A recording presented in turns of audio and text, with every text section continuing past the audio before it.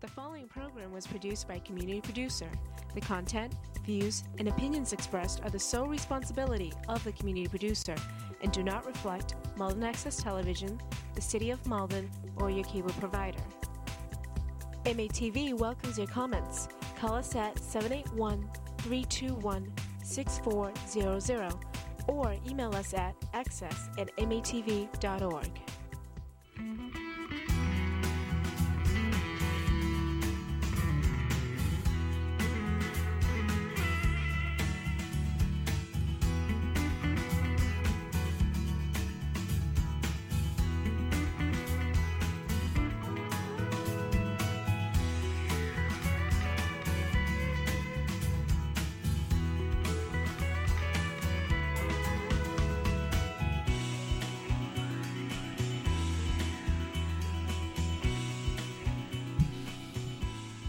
Hello and welcome to Malden 02148. I'm the host this evening, Ed Lucy, and my guest here is local resident Bill Thompson. Thank you very much. I'm glad to see you again, Bill. Yeah, I'm glad to be seen. Yeah. Well, that's how us seniors are. We're so glad to be seen. That's Mark Twain, I think, was the one who claims credit for that after he died. But Malden's had a quiet 4th of July, which is not unusual this year for not only Malden but for other communities. But there were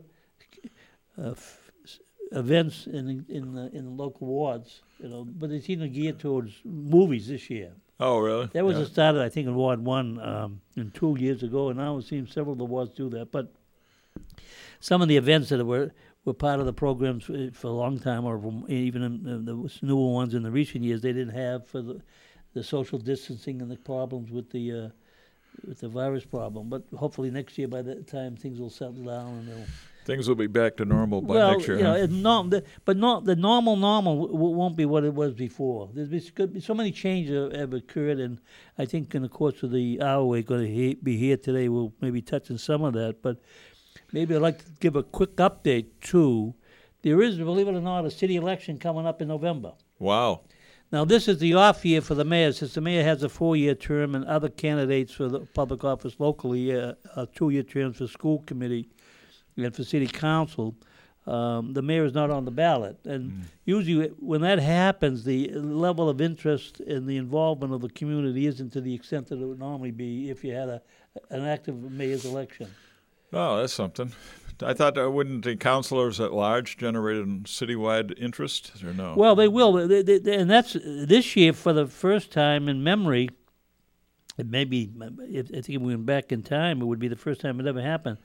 One of the at-large councilors is running it at the local ward level in Ward 6. Oh, yeah.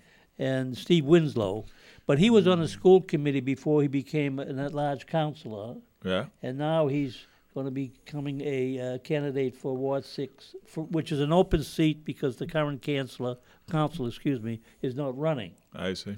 And then you also have an incumbent councilor at large, Debbie DeMaria, is not seeking re-election. Right. So you've got... So there's 2 openings at councilor at large. At councilor at large, although one of the candidates is vying for a ward seat. And as of now, there are, I believe, potentially 6 candidates at large. Oh, really? They've either been rumored or have taken out papers. Yeah. And then if there's 6 or less, there is no primary. Okay. Now, the last date to take out papers is the 27th, I think, of July. Okay. So you have to take them up by that date, and then you have several days after that to return them. Okay. So even if anybody hasn't thought about running, or they've been thinking about it and they haven't made a move aggressively to make a final decision, the decision is made when you take out the papers to get the signatures in order to get on the ballot. How many signatures do you need for a councilor at large? 200. 200.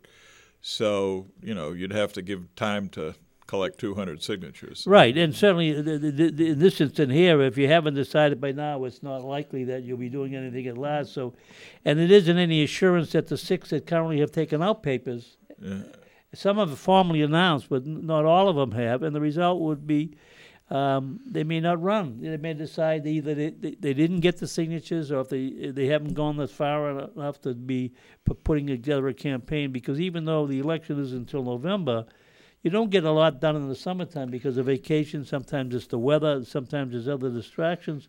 So by the time you get to Labor Day, then that really narrows your time down to 2 months. So it's one thing to put a campaign together in July, and then you run, and you don't have a primary, and you really don't start doing the heavy lifting until after Labor Day. That still gives you 2 months to.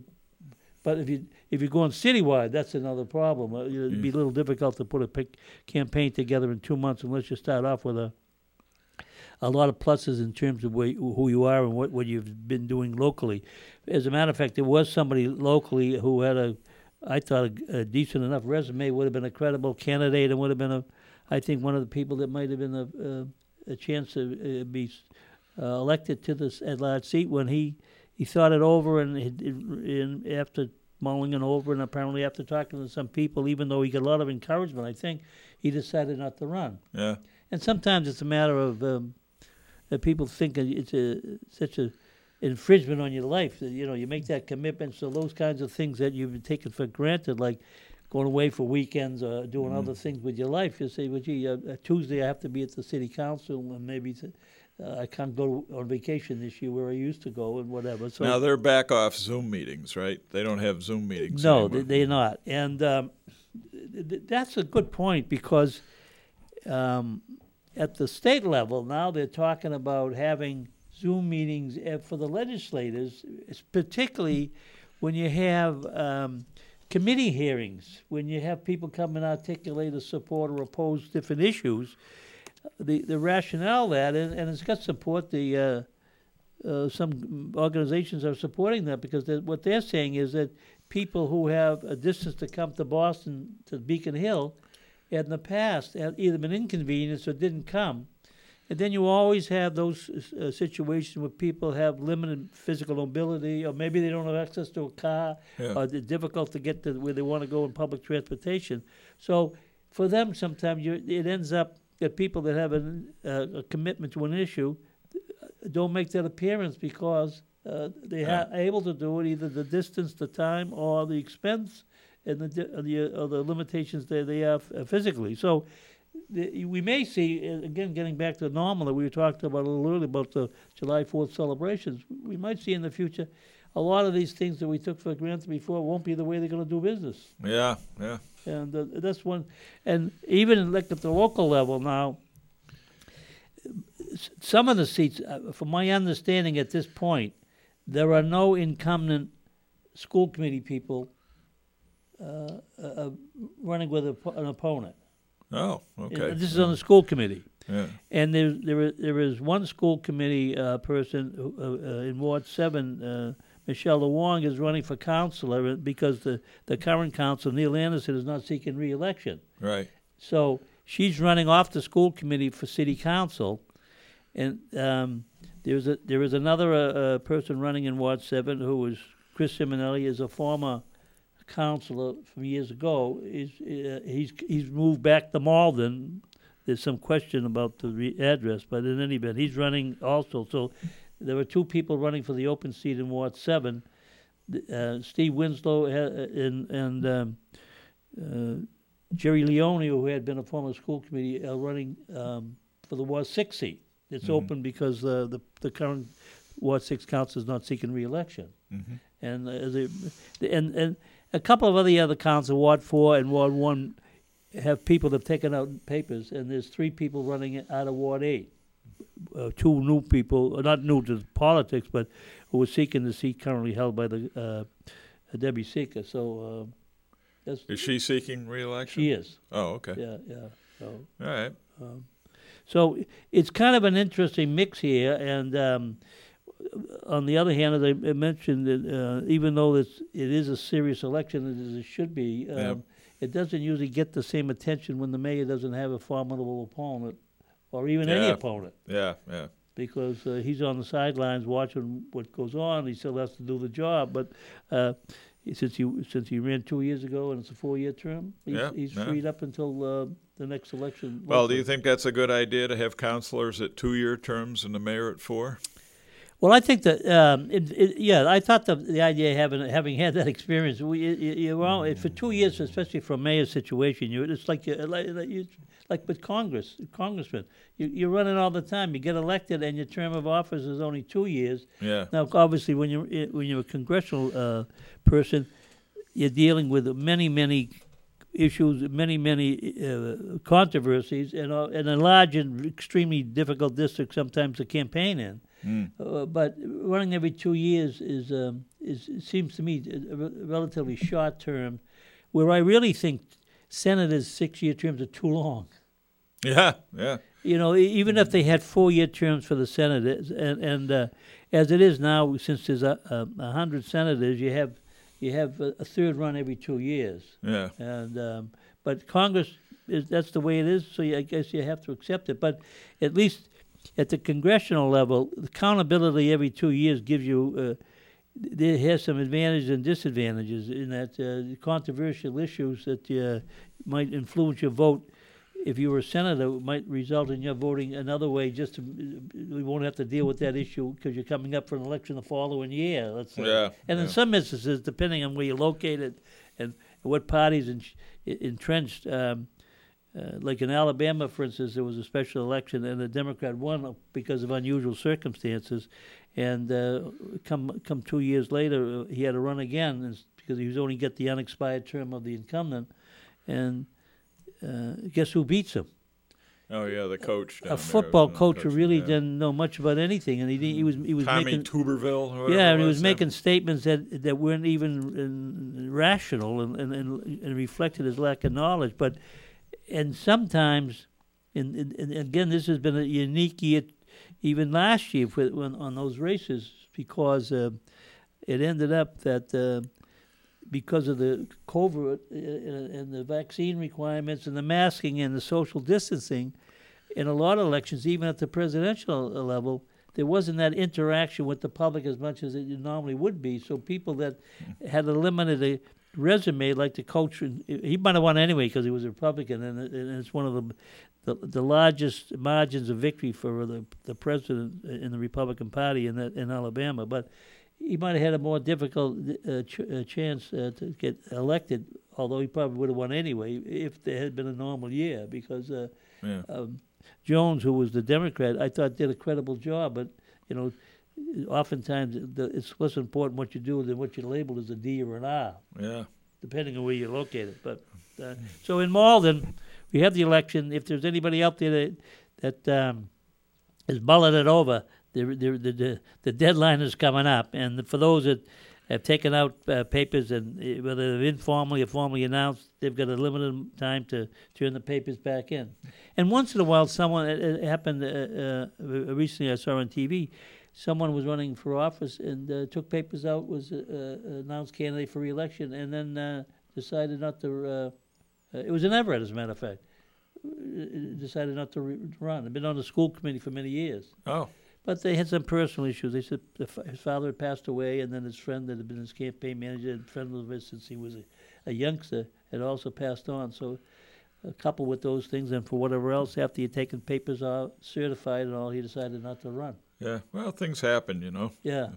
And but anyway, you all that's a privilege we all have if we're registered voters and the residents of the community. You can voice your opinion by going to the polls and making your choices for other people, or you can decide to express your views and seek an office to articulate your platform and your issues that you think should be dealt with. Yeah. So that gives you a chance, Bill. No. Now, the old story about the well-known Buckley, the conservative from Yale, was it? He wrote a book, Man, God at Yale. Yeah. Among other things, he used to have a show on TV. Very intelligent person. He ran for mayor of New York one time, and they asked him what he would do if he got elected. He said, "I'd ask for recount." So, or the movie The Candidate at the end. He wins the election. He says that I think this closing shot of the movie was zeroed in on him on the bed. He's, what am I going to do now? Well, something to that effect. Well, my take on Malden lately is I see a cultural shift occurring in Malden, and I'm not, which is like probably the second since I've been here, which is like over 40 years. But I'm seeing, the downtown section is starting to redefine itself quite dramatically, and so I think it was yesterday I was reading about the Starbucks is now coming to Malden, which is kind of unusual in the way, the fact that they hadn't been here before, because we're a population of about 60,000 people, and if you're looking at it in terms of just a market, right, you're wondering why Starbucks hadn't gotten into that market way before, but apparently not. Apparently this is our first Starbucks. And as you well know, Starbucks is more for young people. I mean, I don't think I see too many seniors that are just dying for a Starbucks. But well, they might die if they drank it. Yeah, there may be bathroom issues because of the strength of the coffee. Yeah. But it's usually a younger market, and I can see how Malden is probably trying to attract a younger people to the downtown section, to these apartment buildings that are going up and these whatever condominiums or whatever they are. So, what would be kind of interesting, indirectly, the reference that you're talking about, Malden hadn't, with 60,000 people before now, hadn't had one. The demographics of the population would suggest a good portion of that market wouldn't be, people normally would be their source of business. Yeah. On the other hand, as you also noted, the building of so many apartment complexes in and around Malden Square, for instance, and even in the other areas within the community, would offer up that the people that they cater to are the ones that live in those units, and therefore they're the ones that they hope will stop into the Starbucks now instead of, I don't know. I don't think they do it. Make the coffee pot at home, so they must go Dunkin', I guess. But but what will be kind of interesting. I don't know. I do not know the answer. And that would be how many Starbucks are in Revere, Chelsea, and Everett. Well, I was looking at it. There's actually quite a few in Medford. Okay. I mean, Medford's got a lot, and Everett actually has one. I don't know where, but they listed it as being the one in Everett. But it just in terms of the 60,000 market, it seemed like a blank spot for Starbucks not to be here. So I guess it makes sense that they are. But as you mentioned before the show here, we've got a parking issue. And we've got two new restaurants in the new development in downtown Malden. And a high-end wine. And very little parking. You got a parking garage, but, and it seems to be that it's not convenient to people with cars. They seem to be across from the T station, and you can't park in the T, so it's not convenient to most people in Malden. I think it seems to be more convenient towards people coming in on the T. Well, part of that too is for the people that are unaware of the location of the news restaurants. They're basically right across the street from the new City Hall, which is at the end of Pleasant Street where the old City Hall was. Yeah. But I know my own experience. There's about 8 parking spaces in front on the side of the street where the City Hall entrance is located. And whenever I've driven by there, even weekends, there's always cars parked there, even though there's meter parking. It isn't as if you could even have an opportunity to park across the street. And I know the new high-end wine place delivers, which is a plus. Yeah. And, but trying to visualize in the wintertime, people finding a parking space and then walking that distance to get to restaurants, to me, a lot of times people would say that. Well, why go through all that no matter how good, even if it was good, it takes a little away from the incentive to go. But that's my outlook. But look, the 110, one of those new restaurants, they've been successful up in Saugus. I went to I was up there a couple of times. And I'm not knocking them. Maybe I went the wrong time, but I wasn't impressed with it. I thought it was kind of noisy. But it's a different physical layout than the one here in Malden. And there are restaurants downtown that are very successful, and there's parking problems those, so they draw on the people. But again, they may be like you suggested earlier, that they're getting the apartment dwellers and the younger people who do what they want to do, and they're not as concerned with the walking to get to a restaurant or some other thing that they want to do, or go doing it at night in the dark when it's cold. Yeah. Well, you might think twice or 3 times or 4 times about it. I wouldn't even think only once. But I give you another, and I think maybe asked you this one time. How would you define honesty? Honesty? Yeah. You want somebody who is truthful. Truthful. Okay. All right, truthful. Is that good enough for you? No, because you might think something is truthful and it's inaccurate, and you're not lying, or you just don't know the real facts. Well, that's true, but I mean, it's if I believe it, yes, and you ask me, and I tell you what I believe, isn't that my truth? It's my truth. It may not be everyone's truth, but it may not be true. Well, it may not be, but it's my truth, right? Well, the reason I asked that, I got two articles to talk about here. The treasurer from Massachusetts her name is Goldberg, and she's been in the office for a couple of terms. Yeah, and does a good job. Yeah, she made some changes when she took over, and as they often do when they come in. But she's very supportive of allowing purchases of lottery tickets online or with a debit card. With a debit card. Yeah, and the rationale, flipping back a little over a year ago, there was a dip last spring in March for the level of sales for lotteries. Yeah, and that's when she resurrected this proposal that she supported, which is to allow gambling in the purchase of lottery tickets by either debit cards online or online. Yeah. Okay. Now, interesting enough, of course, one of the groups who are opposed to it would be those people that own variety stores and whatever, because they get 1% of sales of what they sell, and they get they also get 1% of tickets that they pay for the winners. Yeah. So they have a revenue stream, which is in some instances the only reason why they're in business is with the activity of the some can live off just that alone. Yeah, and that's what because when you go in there, some of them they don't even sell newspapers anymore, which used to be a staple, and there's a minimum number of choices to buy anything other than bread and milk. But a couple of points to make out. That was then. What eventually happened was that even though people were shut down from going to work, they work remotely. Yeah, or they didn't work at all.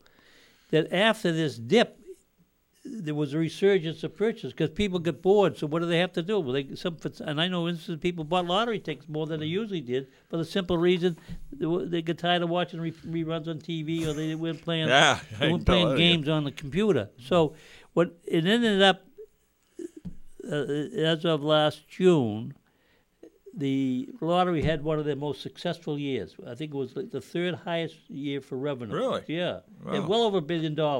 Wow. After paying off the losers. Yeah. Because even when you pay off winners, oftentimes the bottom line is that you're paying off someone who lost. Anyway, so this was an article in the paper, and the thing is, I absolutely agree. There's no legitimate reason for having this effort made by it's short-sighted, and there's a lot of reasons socially why it's a bad idea. Well, you can't even go into a store now and use a debit or a credit card to buy a lottery ticket. You never right? could. You have to, you have to use cash, right? Yes. So what she's proposing is something new, too. Because, Correct. I mean, if she proposed that online, then they'd have to allow you to be able to use a debit and credit card in the store, wouldn't they? They would, but you'd do it remotely. Okay. I'm assuming. Why would? Well, no. Maybe you'd still have to. No, you wouldn't have to do it in the store, would you? Because you'd have to do it in the store. Wouldn't that be unfair? No. I'm not thinking.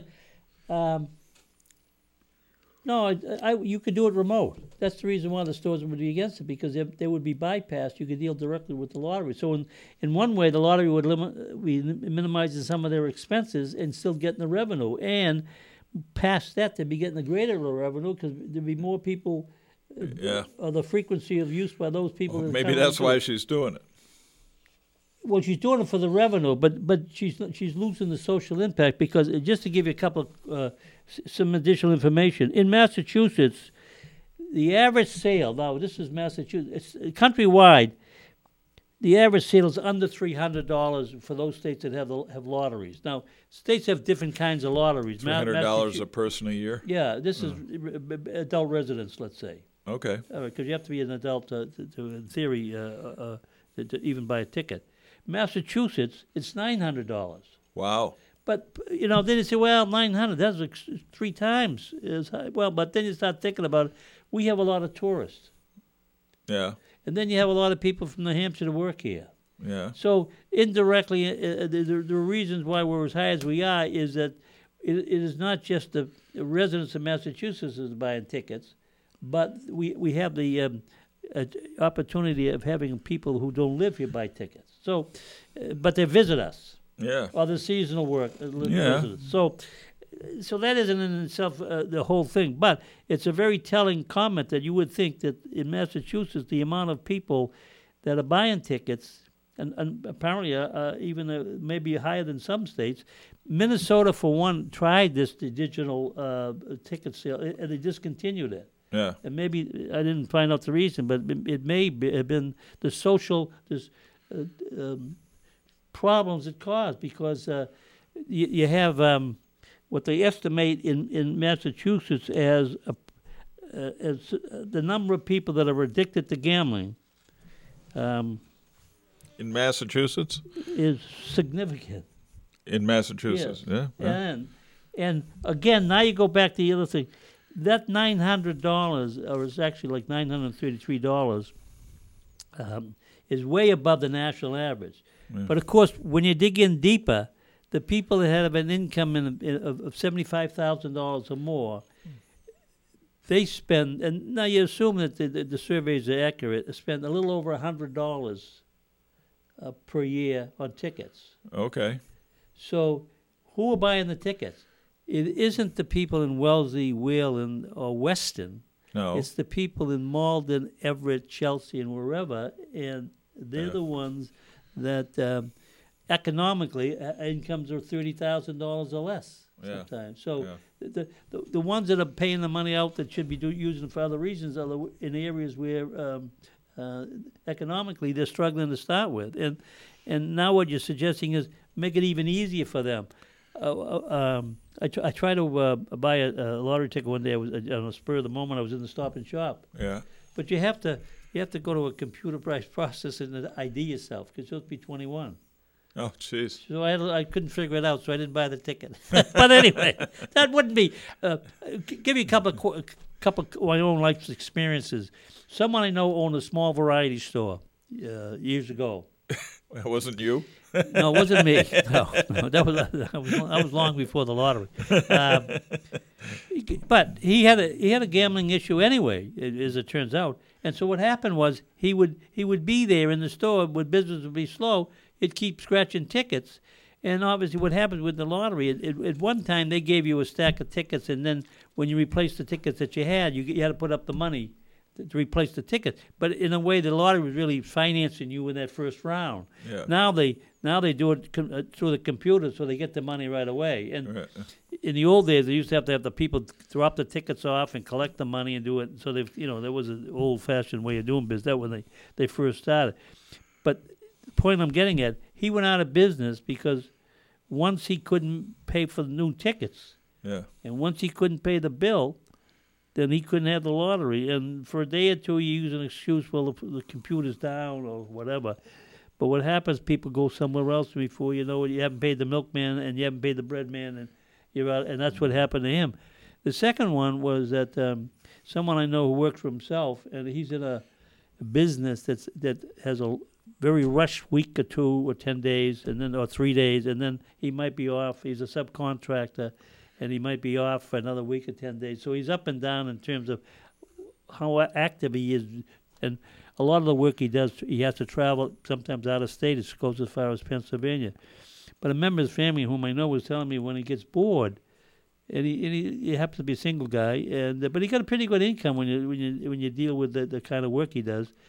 That his family member was concerned that when he gets bored, he's out there. He could spend the day scratching tickets. So you buy them and you lose, and you buy some more, and you get a winner, and you go buy some more. So, but that's an isolated case. But there are all kinds of situations where people who are tendency towards gambling too much for what they can afford, if they got an opportunity to go online, they would be a lot worse off. And sometimes when these situations occur, when people get indicted who work for a company where they have access to the checkbook. In fact, I had a woman recently in Malden pleaded guilty to embezzling.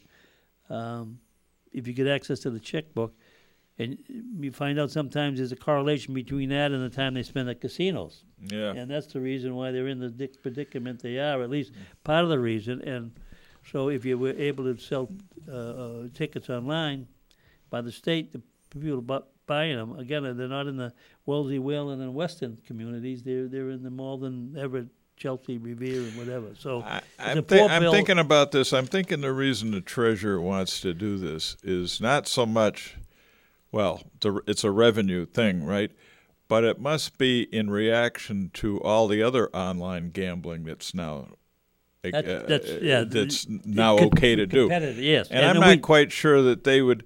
I mean, because there's all these games that you can get on the internet, right? That at some point require money, either play for money or there's a casino type games, and I'm sure they're looking at it like they need to be in that mix as well. But I'm not sure they're as interesting. If you get online with a I think they might end up losing share to games that are more exciting. I mean, it's not very exciting to be online and just get a scratch ticket. Well, but it's instant gratification. You scratch the ticket and you have whether you won or lost. It isn't like buying I bought for someone as a birthday gift one of those season tickets a while back. And I emphasized to them that, and it was kind of complicated because I didn't get what I wanted to get because the way that was set up. But anyway, I said to them, make sure that you notify the lottery that because you go online and you can give them the information. So if you win, you don't have to necessarily be aware every time there's a drawing because you're buying for 20 weeks ahead of time or 26 weeks. So you might not even look at the newspaper or whatever. But this way here, at least if you go on record with the lottery, they'll notify you if I send you a check in the mail if you win. Now, if you win $2 or something like that, I think they have a minimum of $25. But over a course of 6 months, you might win several times the small amounts, and you could get 25 or more. Or even if you didn't, at the end of the time that you get your ticket, they'll send you the money for whatever is in your account. But the main thing is that you don't have to be paying attention to the newspaper every day to find out whether your number came out. But the part about the honesty, the reason I asked that, there recently was a situation was, and it happened. You're bringing us all around back to the honesty Yeah, that's part. because it's a lottery ticket. Someone whose family owned a small store that did an active amount of lottery business. The younger person in the family went through the wastebasket and came across. Now, this is, I thought, the interesting part about how wrong I was, as usual. No, I'm not, but sometimes. Which is why you have this show, so you can mislead people. Anyway.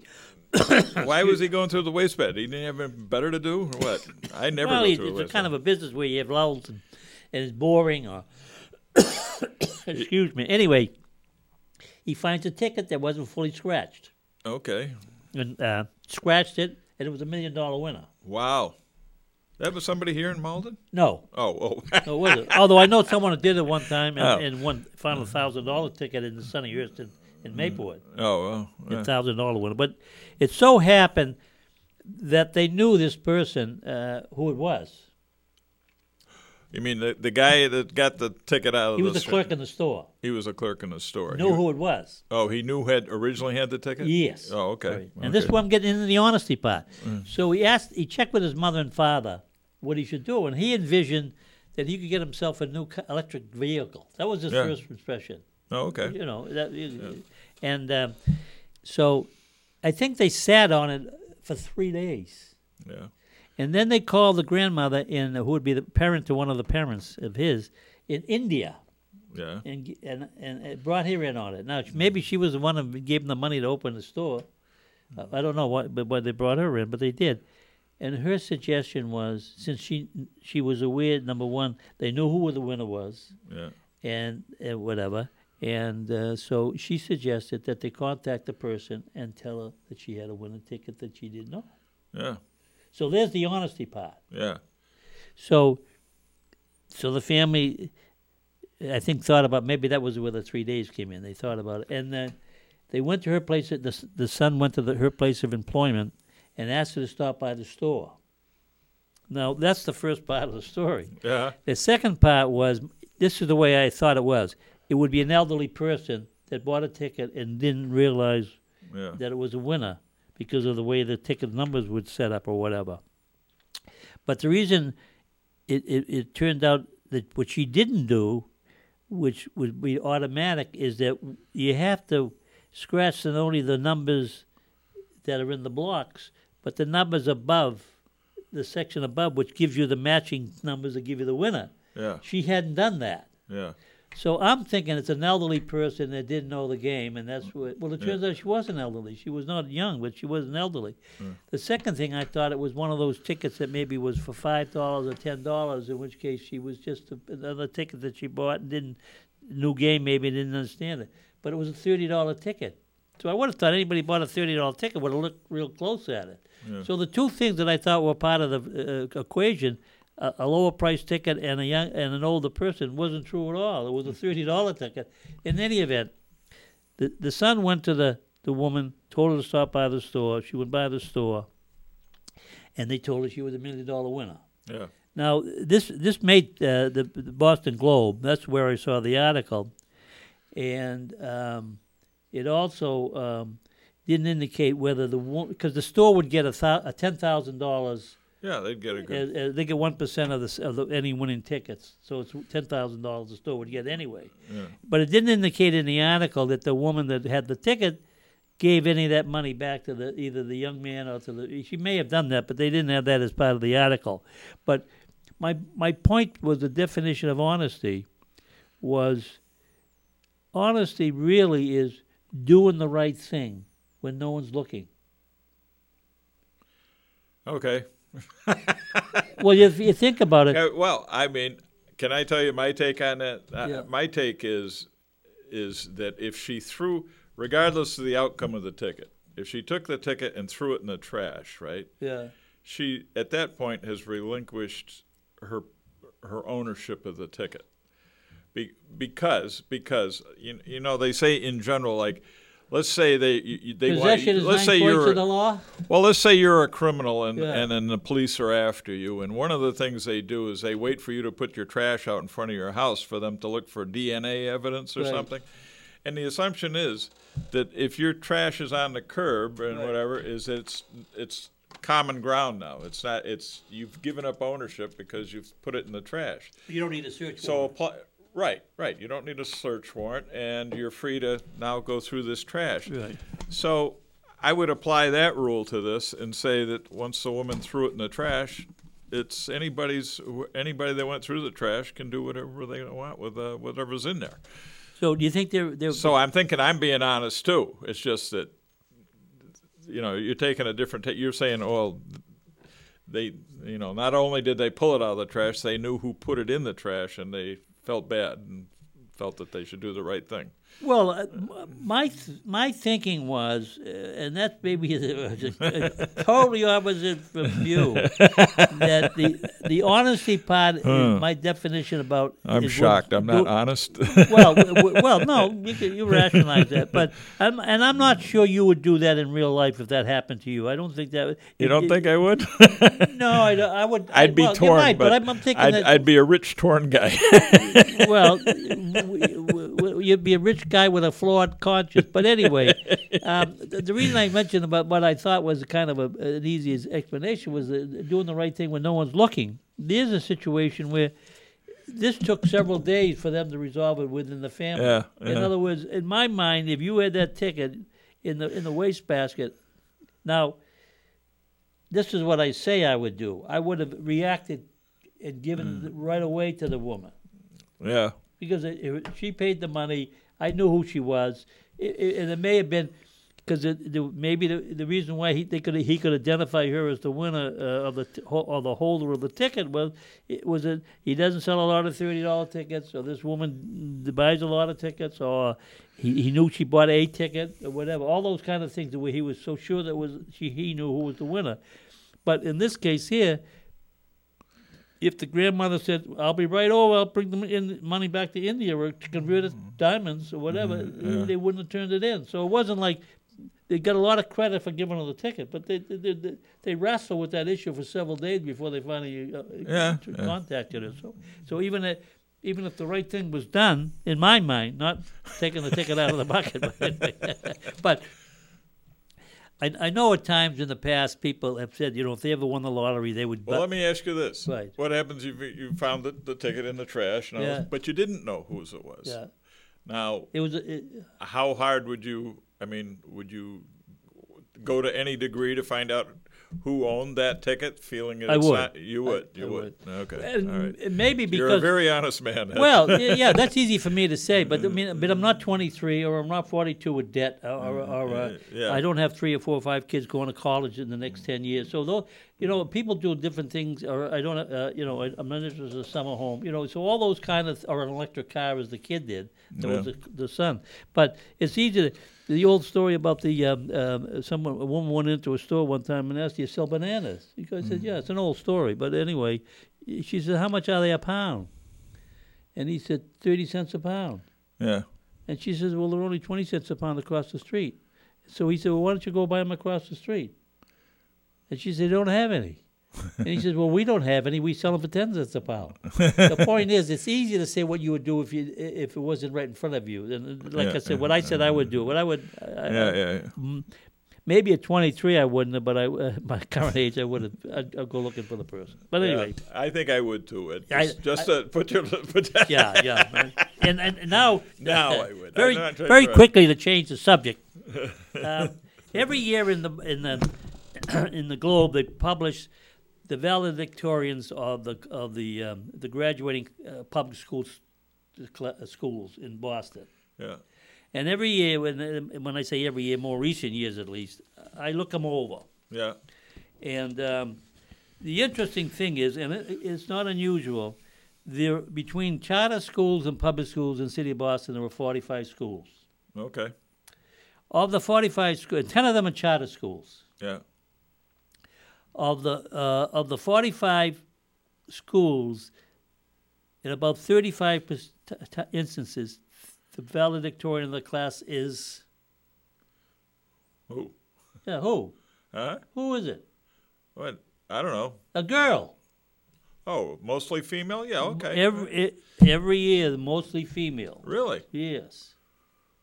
Well, and I figured a majority, but well, okay. Now, going back a step back for a moment, 80% of the Boston public school are minorities. Yeah.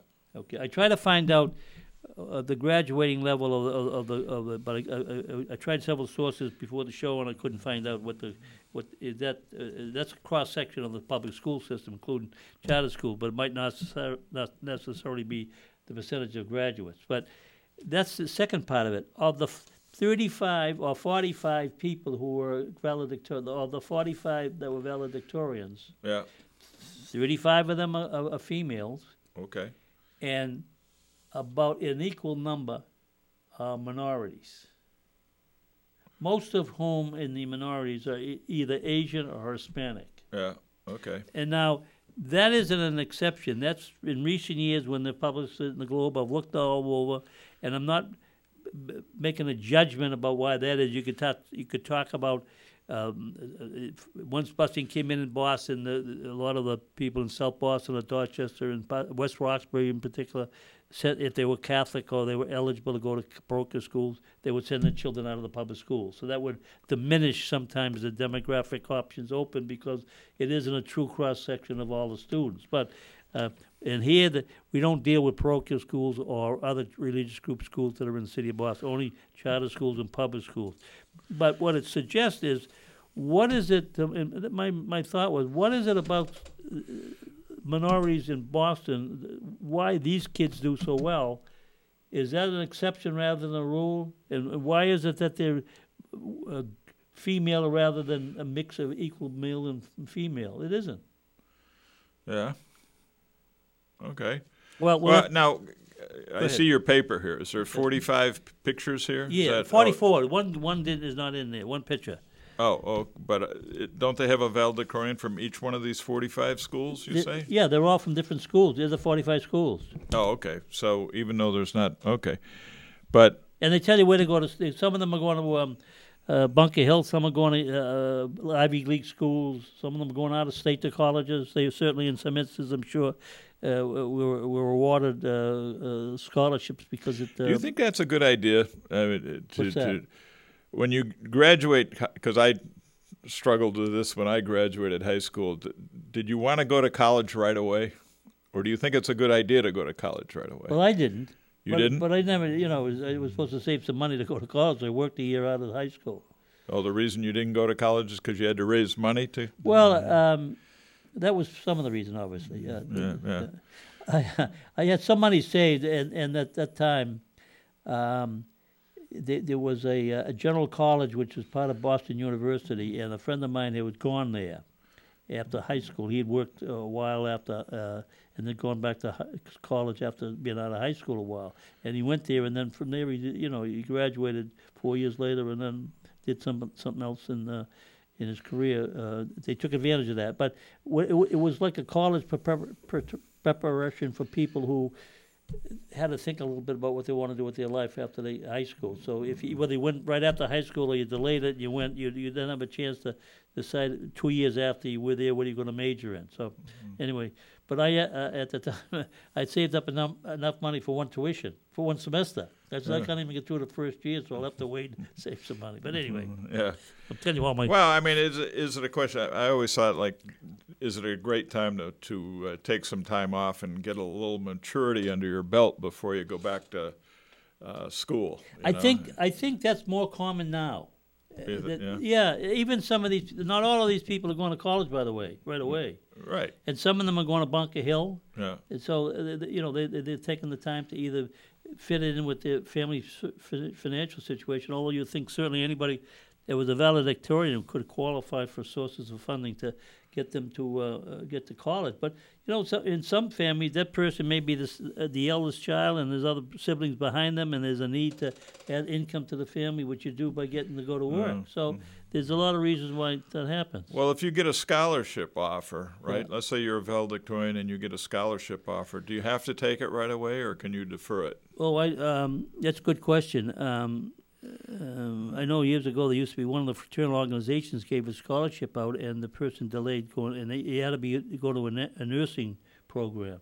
Yeah. And they delayed starting the program, but they ended up getting the scholarship after a period of time they graduated high school. It could be very well that you could reapply to the college again in the following year if you didn't go the first year if they made you an offer, but there'd be no assurance that you'd get one.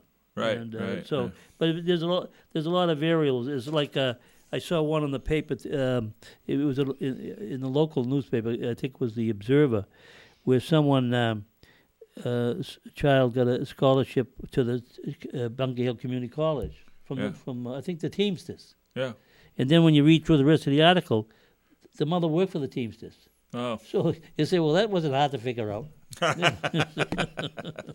So anyway, that's not anyway. Well, now having said all that, as a follow-up, the Wall Street Journal published the top financial advisors across the country, Okay. and as part of that is you have to apply. Okay. And oftentimes, if you look at the background, they're not like the super financial planners that are on TV. But these are people that are successful at their profession, that they formally applied to Wall Street to be considered for the top advisor award. And there's a stringent investigation, any complaints, any background in it which suggests that they're not professional. You give you all the usual things that determine whether you're really not going to be embarrassed or have reasons to not to be awarded. So when they get all done, that's why I'm good at little numbers. There was 145 of them. How many were women? Well, I was going to ask you that. How many you think? Nowadays, I'd say a good portion. I think women, I don't know, not as many as the valedictorians, but I'd say 30%. I think it's less than that, but if I got the number. But when you look at the faces, and you connect the faces to the names, that whole list, I think, is one person of color. Really? I was shocked. Yeah. Now maybe when you start saying, well, but maybe a lot of people that would have qualified didn't bother to apply, which is true. When you think of there's tens of thousands or hundreds of thousands of people who offer themselves as financial advisors.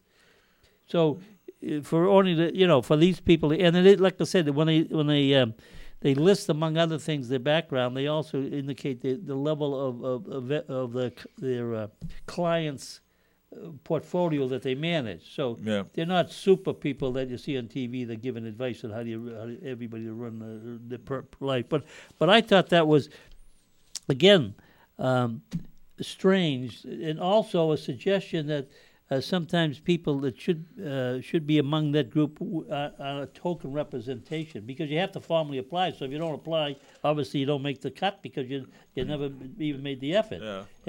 But there is, again, I'd have to talk a lot more longer with someone at more professional maybe background and tell me why that came out the way it did.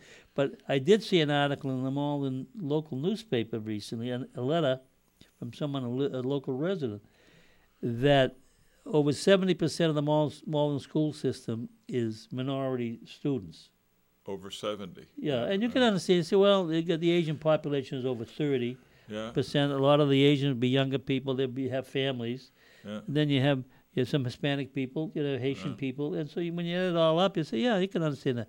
What's really kind of compelling, I thought, beyond any of that, the article indicated that there was only like 7 teachers in the public school system that are not white. Really?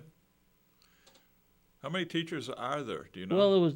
They said there's 300 white teachers, and so if you do the math there, that's a token amount, and that's and sometimes when you think about it, and maybe there's some other things that I'm not aware of that someone will remind me when I bump into them or see them after this.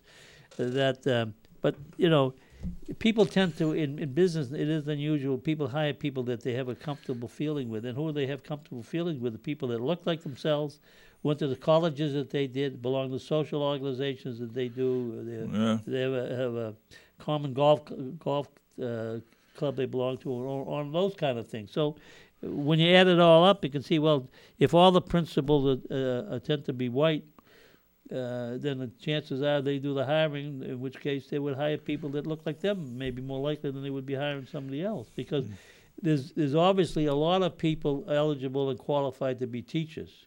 The degree that they succeed depends on after they get the employment. But and even now, the city of Malden just hired a new superintendent, and she's a former executive or administrator with the city of Boston, and she's white. And the city hired someone recently who was it was a new position that was created. It had to do with assuring that the equality was done in business and do all those kinds of things that make us a community that people will be encouraged to not only work here but to live here. But she's a woman of color and has a good resume. But my first reaction, and maybe that's me, I say, gee, if the community has a percentage of greater than 30% of Asian, why couldn't they have found an Asian person to hire? In some ways, that would be more of a need, because oftentimes the Asian person, unlike the person of color, the Asian person has a language barrier with the English. Yeah. Huh. There's a good. You're a historian, right?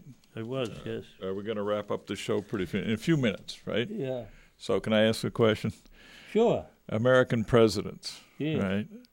Who was the first American president that was actually born in the United States? That was, I used to know that. Let me think about that for a minute. You mean the United States as a country? As a country, yeah. So he would have been born after 1776? Is that what you mean? He was, I don't know. That's a good question. But he was born being in this geographical location, I guess. Oh, the 13 states? Yeah. Oh, Virginia was one of the original. That would have been George Washington, but that's not the answer, because he was born in 1732. He was born in 1732? He was. Yeah. And was he born here? Well, of course he was. He was born in Virginia. He was born in Virginia? As was Thomas Jefferson. So that brings up a good question. I think what... It's like exactly. Born, when I say in the United States, was it after 1776? That's a good question. Right. Remember, I got to go back and look now. That would be... I knew the answer to that, and I'm inclined... If I had to pick a name quick without having a chance to think about it, because we only have 3 minutes left... I was going to say maybe James Buchanan. Yeah. Do you know the answer? No. Well, I'll give you all these. Well, I'll give you a couple of quick things in a couple of minutes you left. Women last year earned 84% of what men earned last year, and then oftentimes they do the same job. So I don't know why they don't make the same amount of money. And then there's a lot of criticism of Governor Cuomo of New York because of what's going on with his social harassment and things like that. Yeah. Is that still going on, by the way? Well, because I had a couple of other things I wanted to talk to, which I'll have to save for another show, and you may be glad you're not here to be part of that show. But get me out of here. The governor of there's the governor of New Mexico, who Michelle Grisham, who was political campaign paid $62,500 to settle allegations by a former campaign employee who said he was sexually harassed by the governor, according to campaign filings. Campaign financial records show that the campaign committee paid $62,500 in 5 monthly installments to a law firm representing James Hallahan, who worked as a spokesperson for the governor in 2018. And I hope it's still on. But anyway, the payment was linked to a settlement to resolve dubious and disputed potential claims and avoid the distraction in the cost of litigation, which is a common reason people use to justify pay something that they know they're in the legally responsible for. But that's what's kind of interesting. It seemed she got off a lot easier than Cuomo did. But maybe being a woman has its advantage sometimes. Oh yeah. But anyway.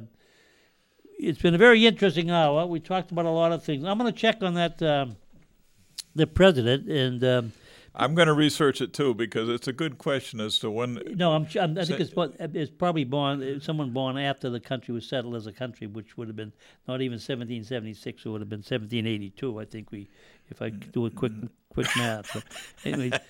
So anyway, I hope those that are listening that things that I said that you disagree with, you tell me about it if you run into me or to go out of the way to talk to me about it. I'm going to save my presidential question I'm saving for the next time I'm on this show. Okay. Which may be never. I thought you were going to ask who was the best president by polls. I know that answer. I'll save that for the next show. Trump turned out to be like 41 is the least. He's 4th from the bottom. 4th from the bottom. And the worst one is? Yeah, the worst one was, good question again, I do remember it, but I can't remember the name. It's either Johnson or Buchanan. The Johnson succeeded Lincoln. Yeah, I think. And Buchanan preceded. It's the one Lincoln. just before the Civil War. Yeah, Buchanan. Yeah, the worst. Yes. Because it was like 1856 or something like that. Right. Yeah. So, But the other one is Johnson is certainly close second. He was the worst at one time. yeah. Not Lyndon Johnson. Not Lyndon. Andrew Johnson. Anyway, I thought we were already off the air, but I'm glad that I gave a final saying. So We can wrap it up in anytime I was you'd like, concerned yeah. I'd run out of time before I'd finish all my statistics and stories.